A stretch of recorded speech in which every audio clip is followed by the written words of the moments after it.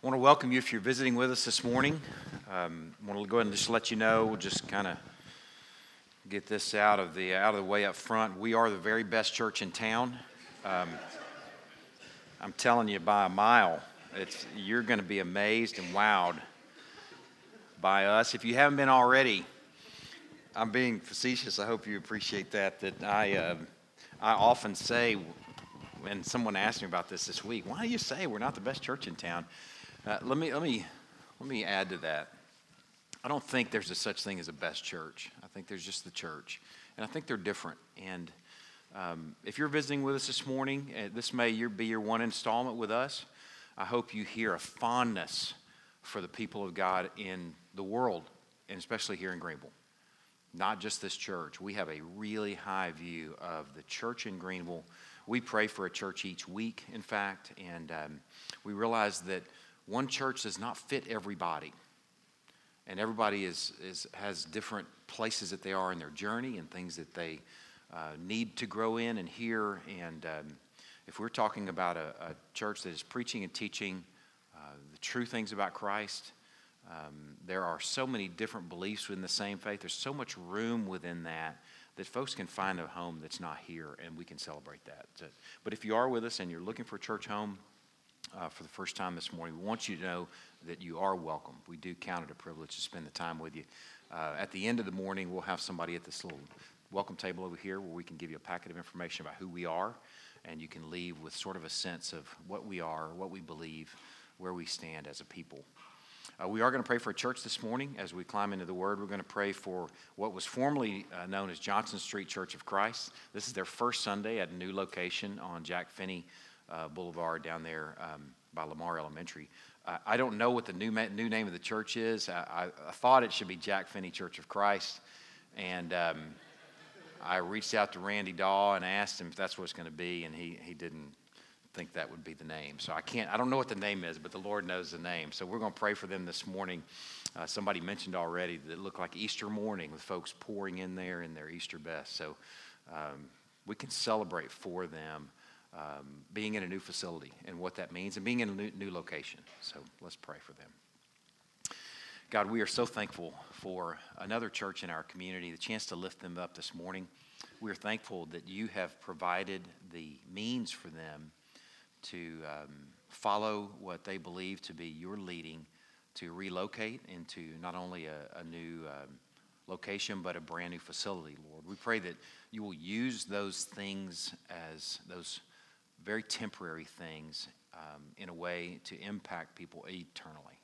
Lord, we pray that folks that don't know you may be drawn to visit this new church or in their new location, and that they will be drawn to walk with you and with your people, Lord. We pray for Randy this morning as he's preaching, Lord. I pray that he has been well equipped this week. I pray that he's been fueled by worship. Lord, I pray that it will have an impact as he stands and delivers, that you'll use it for your own glory and to grow the kingdom. Lord, we just thankful for the privilege of lifting them up this morning.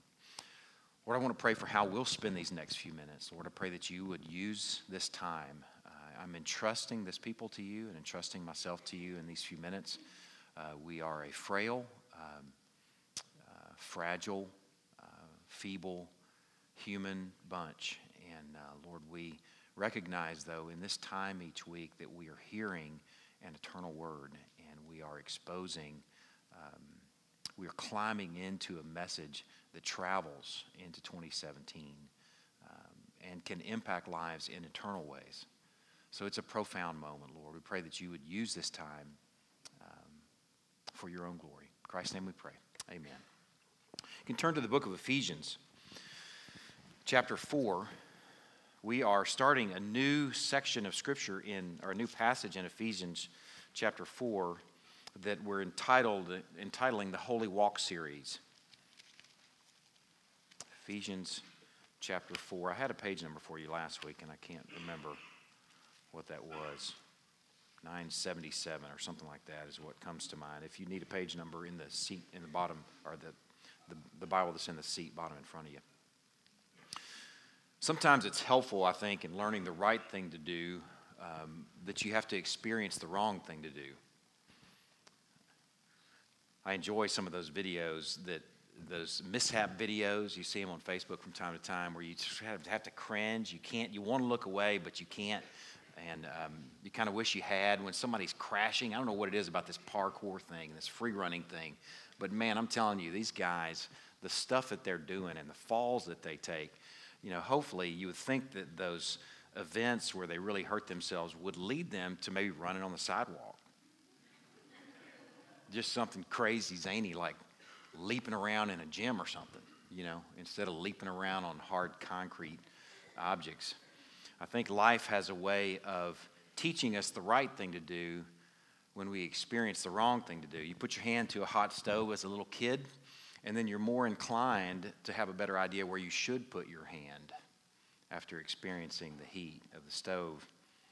You learn a good thing by the pain of a bad thing. Kids that play in the street after a few near misses, hopefully their yard is looking a lot better than it did before they were playing in the street. Paul is using a passage here this morning in Ephesians chapter 4 that in some ways are this technique of teaching. In some ways, what Paul is going to do in verses 17 through 19, where we're going to be this morning, is he's going to show us what the holy walk of the people of God should look like by showing us first in chapter 4, verses 17 through 19, what it shouldn't look like. In some ways, chapter 4, verses 17 through 19 are the hot stove and the street. So we're going to climb into this passage this morning and consider what the holy walk of the Christian should look like by first considering what it shouldn't look like. I'm going to read it in one chunk here, verses 17 through 19, and then I'm going to break it down in 3 sections this morning. We're going to spend the majority of our time sort of unpacking these verses, and then I just have a couple of brief thoughts that I think are fitting response to what we've exposed. Chapter 4, verse 17. Now this I say and testify in the Lord, that you must no longer walk as the Gentiles do, in the futility of their minds. They are darkened in their understanding, alienated from the life of God because of the ignorance that's in them, due to their hardness of heart. They have become callous and have given themselves up to sensuality, greedy to practice every kind of impurity. The first little section I want to spend our time on is in chapter 17 or chapter 4, verse 17, sort of the first 2/3 of that verse. So I want to reread that, and let's sort of unpack that a little bit. Now this I say and testify in the Lord, that you must no longer walk as the Gentiles do. Hey, first of all, Paul is calling attention to what he's saying here in this passage when he's saying, I say and I testify to the Lord. To put it in sort of, I'm trying to remember if it was Hee Haw or what show it was where somebody was, I declare, some Minnie Pearl or somebody like that, shouting, I declare. That's what Paul's doing at the beginning of this passage. I declare. So what he's saying here is pretty important about what unfolds. And he says that you are no longer to walk as the Gentiles. Now, walk is sort of shorthand for your way of life is no longer to look like the Gentile way of life. The book of Ephesians, in some ways, is a book about walking. If you've been paying attention over the course of our journey in the book of Ephesians, you'll see this word walk come up over and over and over again. We saw it in a really key passage, chapter 2, verses 1 through 3. You're dead in your trespasses and sins, walking according to the world, walking according to the prince of the power of the air. You were by nature children of wrath. You were walking dead in your trespasses and sins. We also saw it later at the beginning of chapter 4. I, therefore, a prisoner for the Lord, urge you to walk in a manner worthy of the calling to which you've been called. It's nice that he develops this sense of life, this journey of life, this way of life as a walk. Very small, very insignificant, but very important. He calls them to no longer walk as the Gentiles. Now, here's what's interesting about that encouragement. They are Gentiles. The Ephesian church is largely made up of Gentiles. He's already addressed them as Gentiles. He's already spoken to their identity, maybe their birth identity, in Ephesus there as being Gentiles. But there's a beautiful encouragement in chapter 2, verse 11, where he sort of brings some new meaning to their identity. Listen to what he says over here in chapter 2, verse 11. Therefore, remember that at one time you Gentiles in the flesh, called the uncircumcision by what is called the circumcision, which is made in the flesh by hands. Remember that you Gentiles, were at that time separated from Christ, alienated from the commonwealth of Israel, and strangers to the covenants of promise, having no hope and without God in the world. But now, in Christ Jesus, you Gentiles, who were once far off, have been brought near by the blood of Christ. Listen to what he says next. For he himself is our peace, who has made us both, the Jew and the Gentile. Paul, in his mind, really had three races, and these are the first two that he's speaking of here, the Jew and the Gentile. You're either a Jew or you're everybody else. The Jew and the Gentile. He himself is our peace, who has made us both, the Jew and the Gentile, one, and has broken down in his flesh the dividing wall of hostility by abolishing the law of commandments expressed in ordinances, that he might create in himself one new man. Now that word, one new man, could also be translated one new humanity. We could say one new race. See, Paul had a third race theology that comes up often in his letters, and this is what he's speaking of here. There's Jews, and there's Gentiles, and then there's this new humanity, this new third race that he's speaking of here. He might create in himself one new humanity in place of the two, so making peace, and might reconcile us both to God in one body through the cross, thereby killing the hostility. He came and preached peace to you who were far off and peace to those who were near. For through him we both have access in one spirit to the Father. So then you are no longer strangers and aliens, but you are fellow citizens with the saints and the members of the household of God. Paul worked really hard at developing this concept of a third race. For Paul, there's just Jews, Gentiles, and then the church. I found a passage in 1 Corinthians where he even said as much. Listen to what he says. He says, give no offense to Jews or to Greeks. Greeks he's using interchangeably with Gentiles there, or to the church of God. There's just three races for Paul. The Jew, the Gentile, and this new humanity, this new race that's called the church. And Paul here in Ephesians chapter 4 is defining this third race and how they should move and marking them off of what their life should look like by showing first here in verses 17 through 19 how this third race should not walk like in their old race as a Gentile. What I want to do in this next section, beginning in the last little part there of verse 17 all the way through verse 18, is I want us to do sort of a little magic school bus trip. I couldn't remember the name of the show that I saw when I was a kid, and it's so funny that Jerry Morris was the guy that called out in a worship service, "It's Magic School Bus." I couldn't remember the name of this thing. But Magic School Bus had these little episodes where it was a movie or something that I saw when I was a kid, from what I recall, where these people were shrunk down and they went into the human body, and they made this journey through the human body.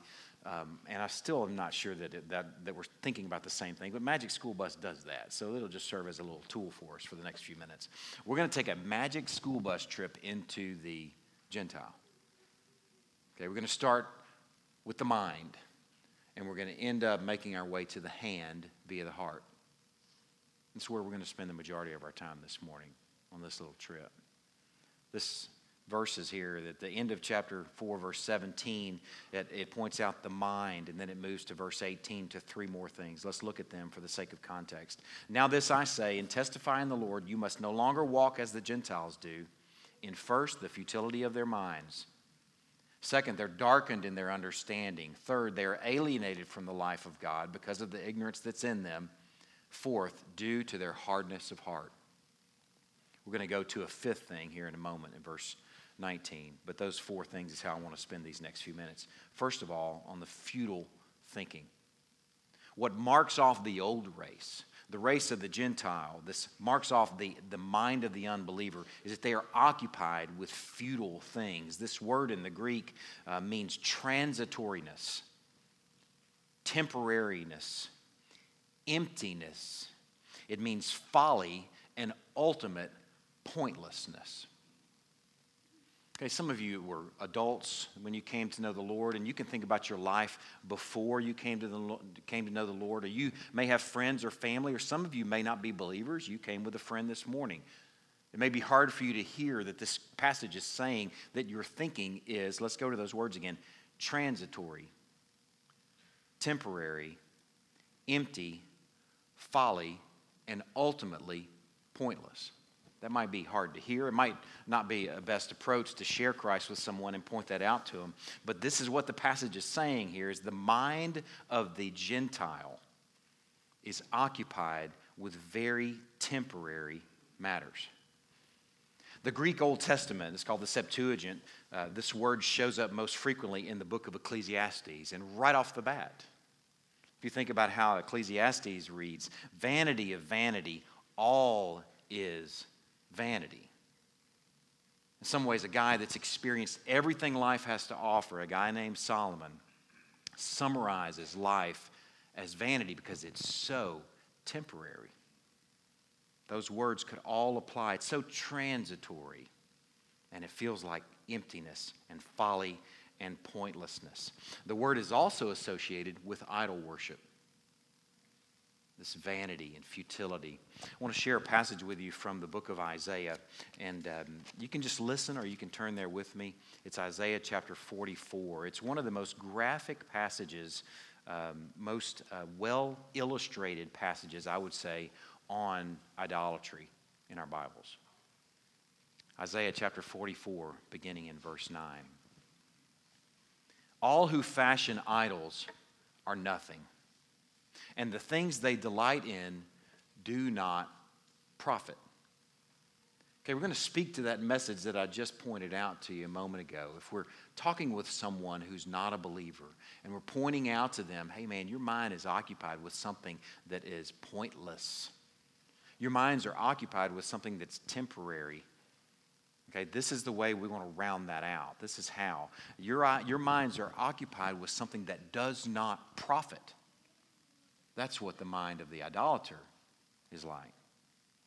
Their witnesses neither see nor know, that they may be put to shame. Who fashions a god or casts an idol that is profitable for nothing? He says, asks the question as if who in the world would do that? But then he illustrates exactly who's doing that. Listen how the passage continues in verse 12. The ironsmith takes a cutting tool and works it over the coals. He fashions it with hammers and works it with his strong arm. Then he becomes hungry and his strength fails. He drinks no water and is faint. That's a little bit hard to understand. This next one's really clear. Listen to the carpenter. The carpenter stretches a line. He marks it out with a pencil. He shapes it with planes and marks it with a compass. He shapes it into the figure of a man, with the beauty of a man, to dwell in a house. And here's how that whole thing unfolds. He goes and cuts down cedars, or he chooses a cypress tree or an oak and lets it grow strong among the trees of the forest. He plants a cedar and the rain nourishes it. Then it becomes fuel for a man. He takes part of what he's nourished and what he's fed and what he's grown in the woods, and he warms himself. He kindles a fire and bakes some bread. And he also makes a god and worships it. It's futile. It's vanity. He makes a god out of this thing and he worships it. He makes it an idol and falls down before it. Half of it he burns in the fire, and over half he eats meat. He roasts it and is satisfied, and he warms himself and says, "Aha, I am warm. I've seen the fire." And the rest of it he makes into a god, his idol, and he falls down to it and worships it. He prays to it and says, "Deliver me, for you are my God." Man, it's heartbreaking to think about that mind that's going to be occupied with something so vain, so temporary, so small. He says, "They know not, nor do they discern, for he has shut their eyes, so they cannot see, and their hearts so they cannot understand. No one considers, nor is there knowledge or discernment to say, Half of it I burned in the fire. I also baked bread on its coals. I roasted meat and have eaten, and I shall make the rest of it an abomination? Shall I fall down before a block of wood?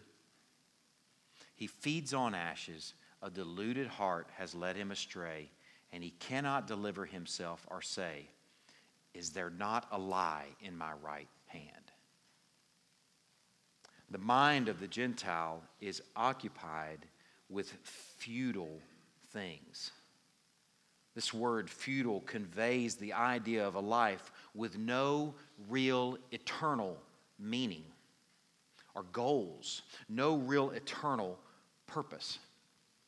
Now, I want you to hear me say this, and maybe if you have a chance to talk with a loved one or a friend, we are not saying that folks that are unbelievers, these Gentiles, before they became the third race, are up to nothing. Certainly they're up to something. And there are folks that are unbelievers that are doing wonderful things in the world today. Man, really, you think of some of the things that people are about in the world today, to say it's only the believers that are up to good things. Unbelievers can do some wonderful things, but we've defined this and refined this to make sense of it. It's not saying that lost folks are up to nothing. It's just saying that they're not up to anything that's meaningful in eternity. That's the difference. The Gentile, before he or she comes to Christ, is just not up to anything that's meaningful in eternity. It's like living a disposable life. I was thinking about, for me, the visual aid of what's disposable is great value. The stuff at Walmart, the cheapest stuff. You go in there and you want to buy your name brand stuff, which is what I prefer to buy, but I don't prefer to go to Walmart. I'm just confessing I'm not a Walmart guy unless I absolutely have to go to Walmart. But the cheapest stuff on the shelf there is great value, and you can visualize it. You know what I'm talking about? It's white, has blue lettering on it. Just imagine a whole life that's characterized by being a great value life. You drive a great value car, blue and white. It's white with blue lettering on it. It says great value. You live in a house that's built with great value materials. You wear white clothing with blue threads. Man, what a shame. You want to just grab that person and say, don't you want to be involved in something that's going to last beyond next week? Is there anything about your life that's not disposable?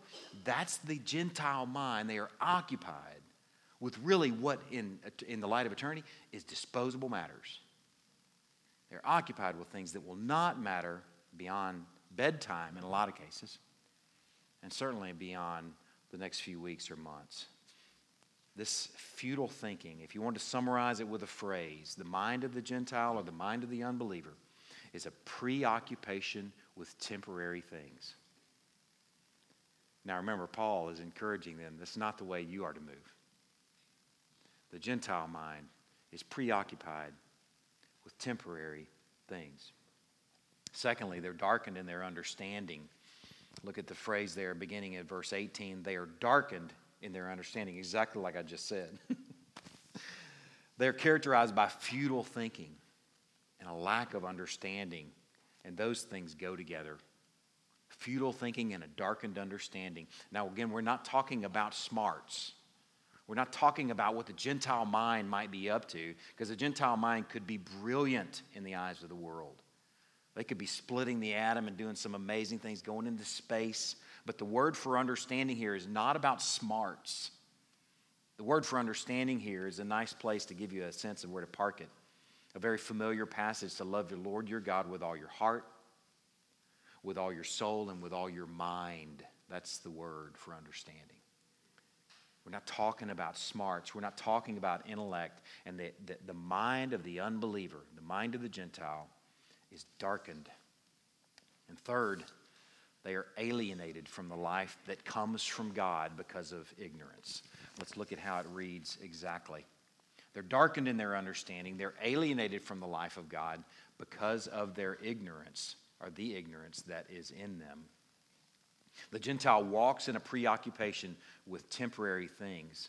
The Gentile and unbeliever is walking in darkened understanding. And the third thing here is they are separated from the life that comes from God. That's the way you could read that. because they don't know him. Think about it, what's equated here. Knowing him is the difference between life and eternal death. And those who don't know him are living a living death. That Ephesians 2 passage that I just quoted a minute ago, you are walking in your trespasses and sins. You are by nature children of wrath. You're walking according to the prince of the power of the air. You're dead in your trespasses and sins. The Gentile and the unbeliever is walking sort of a living death. If we're traveling around the body in this magic school bus, this is the point where we realize this vessel that we're examining is terminal. We're realizing as we're moving around this body, call hospice and get them in here because this thing is dying. This thing is living, really, a living death. And then the fourth thing is hard-heartedness. They're darkened in their understanding, alienated from the life of God because of the ignorance that's in them due to their hardness of heart. If you've read the story of the Exodus, you know that there is a beautiful illustration of Pharaoh's heart over the course of the Exodus story. With every declaration from God through Moses, Pharaoh grew harder of heart. He grew more resistant to God. The Pharisees also demonstrated this sort of disposition. In Mark chapter 3, I'll just share a passage with you. You're welcome to turn there. It's nothing spectacular, but it gives you a little glimpse into hard-heartedness. Mark chapter 3, Jesus entered the synagogue, and a man was there with a withered hand. And they watched Jesus, they being the Pharisees, to see whether he would heal him on the Sabbath, so that they might accuse him. And he said to the man with the withered hand, "Come here." And he said to them, "Is it lawful on the Sabbath to do good or to do harm, to save or to kill?" But they were silent. And he looked around at them with anger, grieved at their hardness of heart. And he said to the man, "Stretch out your hand." He stretched it out, and his hand was restored. The Pharisees went out and immediately held counsel with the Herodians against him, how to destroy him. The Gentile is, if you want to understand sort of a visual of this, but with a hardened heart, that they have a progressive insensitivity to spiritual things. And what might even be characterized, as you see right here, an opposition to spiritual things. Now, so far, what we've gathered up on this little magic school bus trip into the Gentile is we've realized that they are preoccupied with temporary things. Okay? That old race is preoccupied with temporary things. They're darkened in their understanding. We're not talking about smarts. We're talking about understanding the things of God. They're alienated from the life of God and, in fact, are living sort of a living death. They are by nature children of wrath. And fourth, they have a progressive insensitivity and even opposition to spiritual things. Now, in verse 19, we're going to land in the hand. We started at the head and the mind, and we moved to the heart, and now we're going to move to the hand in verse 19. They have become callous and have given themselves up to sensuality, greedy to practice every kind of impurity.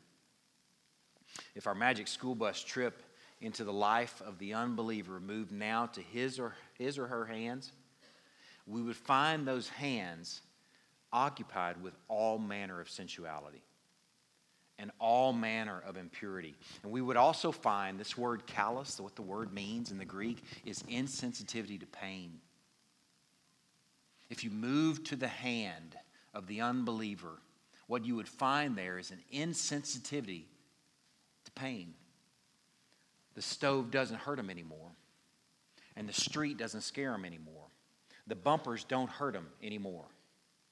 There are little receptors in your body, different types of receptors in your body. There's something called a proprioceptor that has to do with where you are in space. Proprioception, you may have heard that term before. There's a little vessel, or not a vessel, there's a little nerve type thing in your body that's called a nociceptor. That is your pain sensitivity. And these guys, their nociceptors are so numb that they can't even feel the pain of sin anymore. So they have given themselves up to all manner of sin. The oven doesn't burn anymore, and the car bumpers don't send them to the yard to play. They've surrendered to sin. They've embraced it even. Now, I want you to notice how this thing is unfolded. We followed a journey from the head to the hand, and we looked at the mind and the thinking and the understanding of the unbeliever, and we moved from there to the heart, and we moved from there to the hand. And I want you to notice that what the mind is occupied with and what the heart is influenced by will affect the hand every single time. If your mind is occupied with sinful matters, your hand is going to express it eventually. That's what we've seen here. The hand follows the head and the heart every single time. Now, I had a big plan for this morning. I told Luke and Christy about it yesterday, and we laughed about this plan that I had of following the Magic School Bus into the body and then sort of doing like a beam me up kind of thing over to now the third race body. And I thought, you know what, that's kind of dumb and it's kind of clunky. So I have a little different plan. I just want to speak from my heart about two things right now. I want to speak about two things that I'm burdened about for our church, for you as individuals, you as families. I'm burdened about for myself.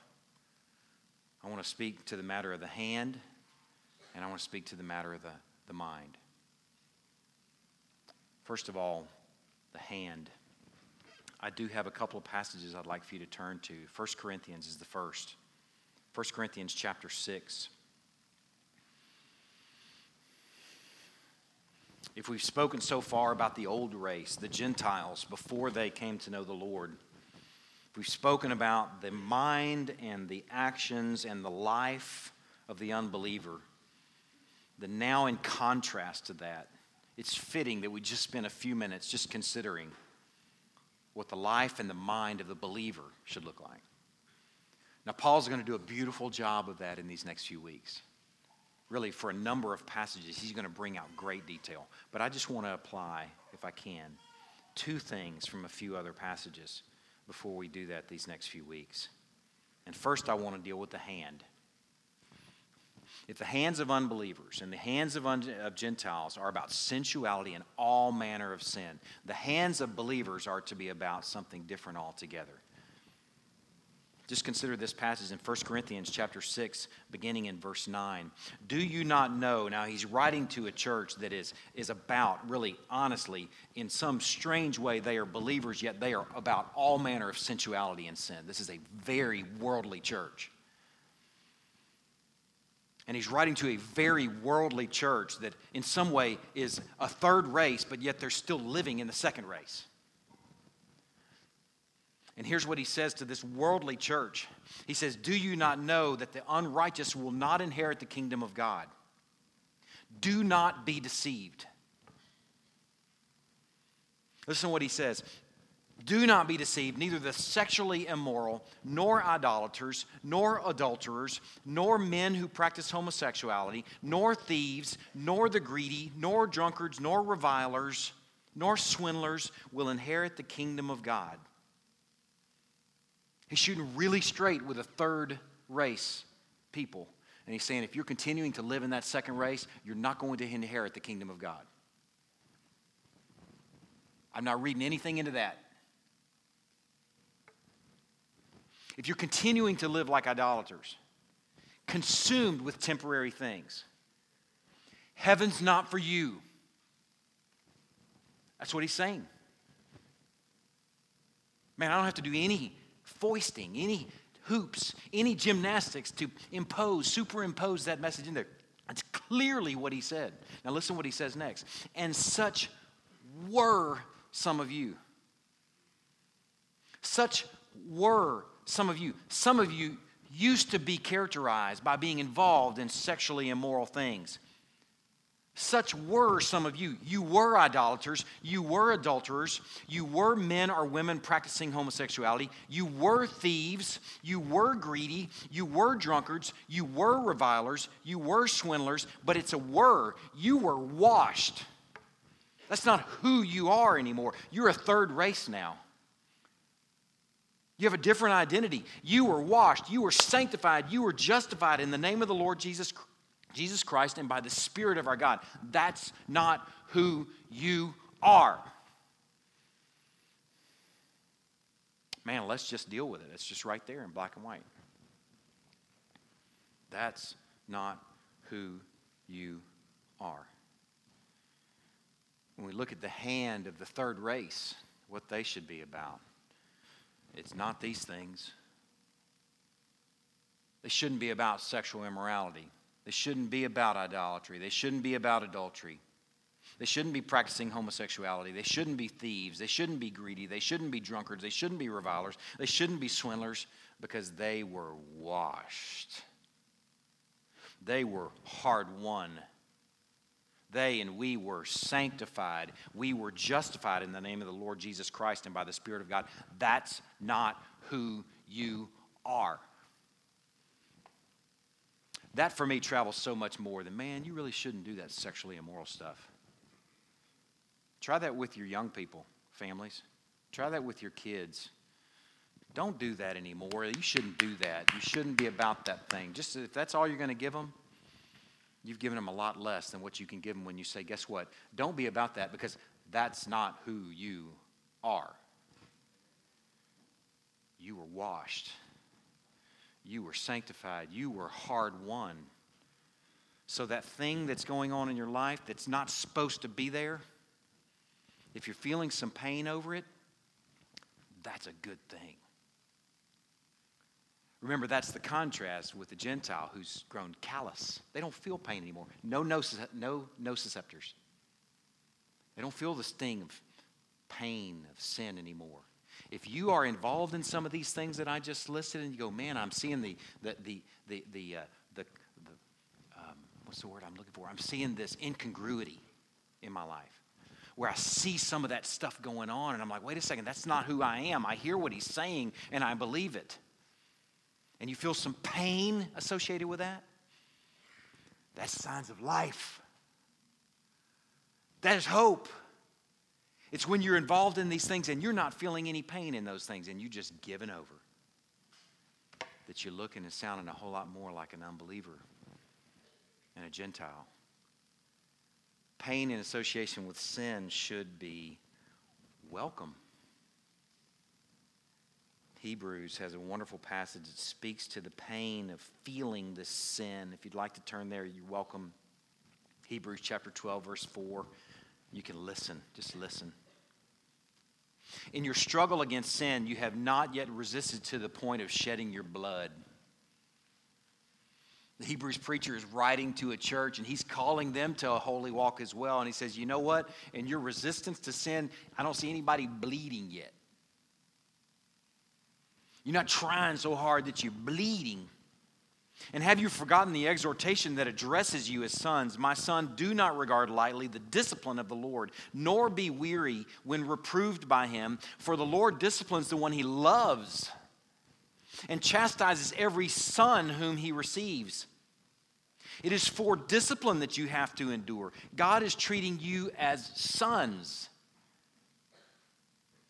If you've got some stuff in your life, some of these things that I listed here, and you're going, I see the incongruity there, and you're feeling some pain, or you're feeling some burden, and you're feeling some shame, and you're knowing that God's discipline is right on your life, that's a good thing. Welcome it. It says here that you must be a son. Listen to what he says next. For what son is there whom his father does not discipline? If you are left without discipline, in which all have participated, then you are illegitimate children and not sons. Besides this, we have earthly fathers who disciplined us, and we respected them. Shall we not much more be subject to the Father of spirits and live? For they disciplined us for a short time as it seemed best to them, but he disciplines us for our good, that we may share his holiness. For the moment, all discipline seems painful rather than pleasant. If you're feeling some pain over sin in your life, that's a good sign. That's a good sign. For the moment, all discipline seems painful rather than pleasant, but later it yields the peaceful fruit of righteousness to those who've been trained by it. I want you to welcome the pain of discipline, knowing that it's a sign of sonship.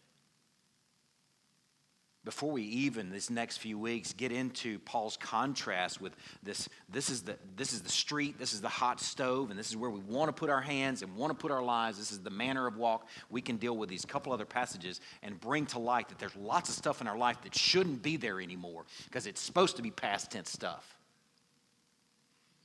And that if you feel some pain in association with that, that's a good thing. I've walked through some of that pain with some of you.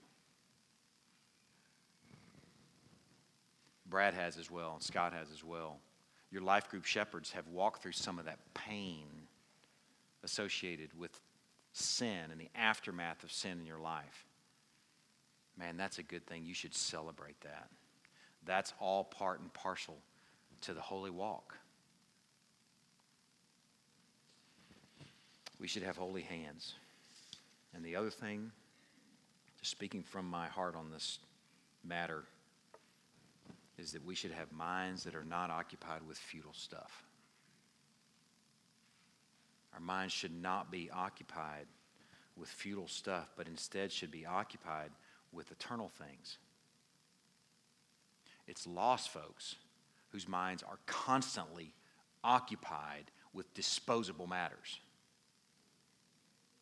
It's lost folks that are living like in this great value environment. It is futile to spend your time thinking about stuff that won't matter past your bedtime. Man, I'm not immune to this either. I hate that sometimes when I'm preaching, I have the sense when I'm either preaching or in the aftermath that I came off like I got it all figured out. Man, let me just be really honest with you and really open with you. I don't have it all figured out either. And these messages clobber me as well, where I think about how do I spend most of my time up here. I spend a lot of my time thinking about how I can ride my bike faster.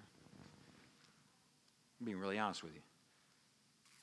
I spend a lot of time thinking about how I can feel better and be more fit, where I can brave these next 20 years or whatever, where I'm not all decrepit, where I can actually do some stuff. I spend a lot of time thinking about those things right here. And man, how disposable is that, frankly? There's nothing wrong with thinking about riding a bicycle. There's nothing wrong with thinking about being fit and healthy, but you've got to recognize that really it's just rearranging the deck chairs on the Titanic. I mean, really, think about that. That's all it is. It's disposable in the long run.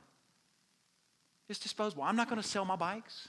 Y'all, you can't expect that you're going to, Jerry Morris, you're not going to get a good deal on my bicycle as a result of this message. But man, I want my mind to be occupied on some eternal matters. You know what's really honest? I'm going to be really honest about something else too. I have something that sort of forces me to do that, and it's called what I'm doing right now. Because Sundays are relentless. They're coming. And I know that if I'm not occupied with some eternal matters, then I've got nothing to talk about when I stand up here on Sunday morning. And you'll see right through that. In 14 years, have we had a Sunday where I stood up here and just told some jokes or did a little tap dance or something, and that was it? Sunday's coming for me. I've got a little crutch there that you don't have. And if you paid attention when I prayed at the very beginning, I prayed that in some ways over the course of this sermon, that instead of these spotlights being oriented on me, that they would be turned and oriented on you.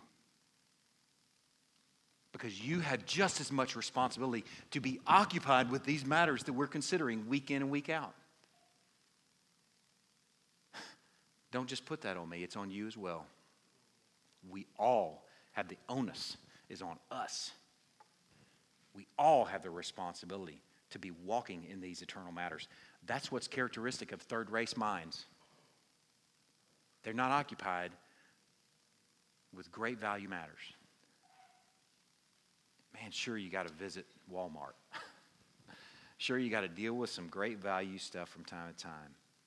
But you're not to be occupied with them. Let me just give you a couple of tips, practical helps, I think, to put your mind to work on God things. The first of those that I would really encourage is to take some notes during the teaching and preaching of the Word. Some of you really don't need to do that because you're riveted And I can see it in your faces. I can see this attentiveness.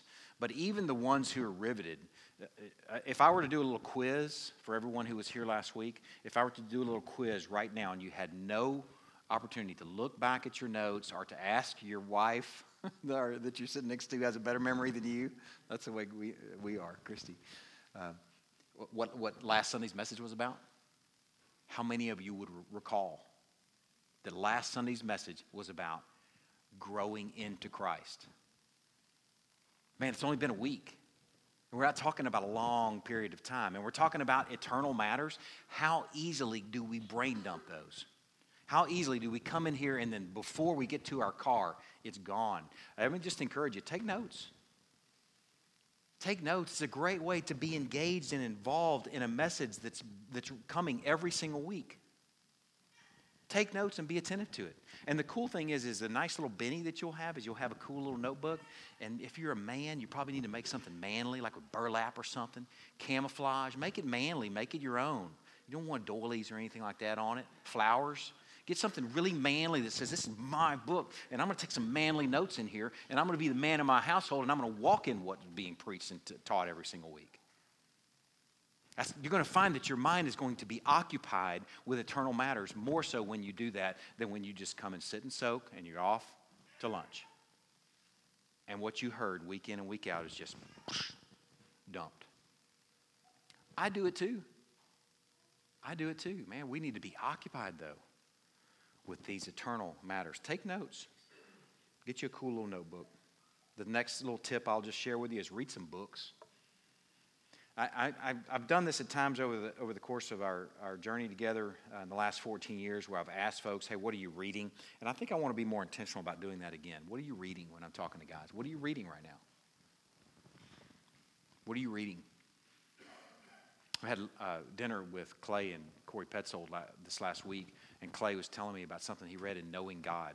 I'm going to quiz you on something. How long have you been reading Knowing God? Be honest. 3 years. Okay, 2.5 years. All right. It's not a race. It's not a race. That's the cool thing. He's been reading and meditating on and thinking on these Knowing God sort of what I would call some really deep devotional thoughts for 2.5, 3 years. Man, if you're sitting here thinking, man, my mind's not really occupied with a lot of eternal matters, how about reading something? If you don't have this responsibility that I have to stand and deliver each week, and you're wondering, man, how can I sort of commit myself to reading something that matters, grab another buddy in your life group and commit to reading through something with them. Or reading through it maybe with your spouse or with a friend or a family member. Commit to reading something that's something good. Knowing God by J.I. Packer is a great place to go. Here's a few others. Chosen by God, R.C. Sproul. The Holiness of God, R.C. Sproul. On the Incarnation, if you're like, man, I really would like to read something ancient that's not hard to read. How about On the Incarnation by a guy named Athanasius? Awesome books that will occupy your mind with eternal thoughts like third-race people do. God is the Gospel is another one of my favorites by John Piper. Third race folks aren't to think like Gentiles. That's the point of this passage. They're not to live like, they're not to walk like Gentiles. Our citizenship was hard won, and our lives need to reflect our new identity. Let's pray. God, I look forward to what you're going to show us in these next few weeks as Paul contrasts this lost life with the found life and this old race with the new. Lord, I pray that our teeth have been cut this morning and that that there's been an appetite that's been cultivated among us where we look forward to what's in store in these next few weeks. Lord, I pray that there might even be some Holy Spirit-fueled conviction over different things this morning. Lord, I pray for those that may have sin in their lives that's unrepentant, who might be frighteningly comfortable with that sin, Lord, that there will be some pain. Lord, that as a result of this message, maybe that they'll be quickened to some pain. That they'll look to a friend or a brother or a sister in a life group or in their family to help them walk through that. Lord, I pray you'll be glorified in the outcome there, where you'll get every bit of the glory in lives that are transformed to look holy and to be holy. Lord, too, I pray that you will just teach us to occupy our minds with eternal matters. I pray that you will show us the temporariness, the folly, the vanity of how we spend a lot of our time and what we occupy our minds with a lot of the time, Lord. I pray that you would quicken us to matters that will outlast bedtime and even outlast our lifetimes. Lord, I pray as a result of this message for some real practical things, like I pray for a couple guys that'll get together and read a book that's worth something. God, I pray as a result of this time that we spent together that somebody will get a cool manly notebook and will just start scrawling out manly notes every single week. And by the grace and work of the Holy Spirit, that they will walk better as a result of this time that we've spent together, as they walk in those notes and they walk in your word. Lord, I'm entrusting these matters to you. There's nothing that we can conjure up. There's nothing that we can force. There's nothing that we can press. It's ultimately got to be your work. So I turn it over to you. In Christ's name we pray. Amen. John chapter 6 is a treasure for me. Lots happened in John chapter 6 for me in my journey of faith, and in some ways in the life of this church. We were preaching through the book of John for the first few years at Crosspoint here, and John 6 is a treasure for lots of folks, I think. The chapter begins with Jesus feeding the multitudes. He feeds them, and then he walks on the water that night as he crosses the Sea of Galilee. The crowds that he'd fed the day before, that he'd preached to the day before, lots of the crowds had found their way around to the other side of the Sea of Galilee, and he resumed his sermon with them. In verse 25, listen to what he says. When they found him on the other side of the sea, they said to him, "Rabbi, when did you come here?" And Jesus had a great way of not answering questions that were often asked and pointing to really what's behind the question. And Jesus answered them. He said, "Truly, truly, I say to you, you are seeking me not because you saw signs, but because you ate your fill of the loaves.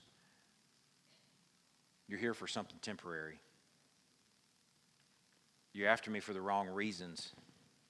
He says, "Do not work for the food that perishes, but for the food that endures to eternal life, which the Son of Man will give to you.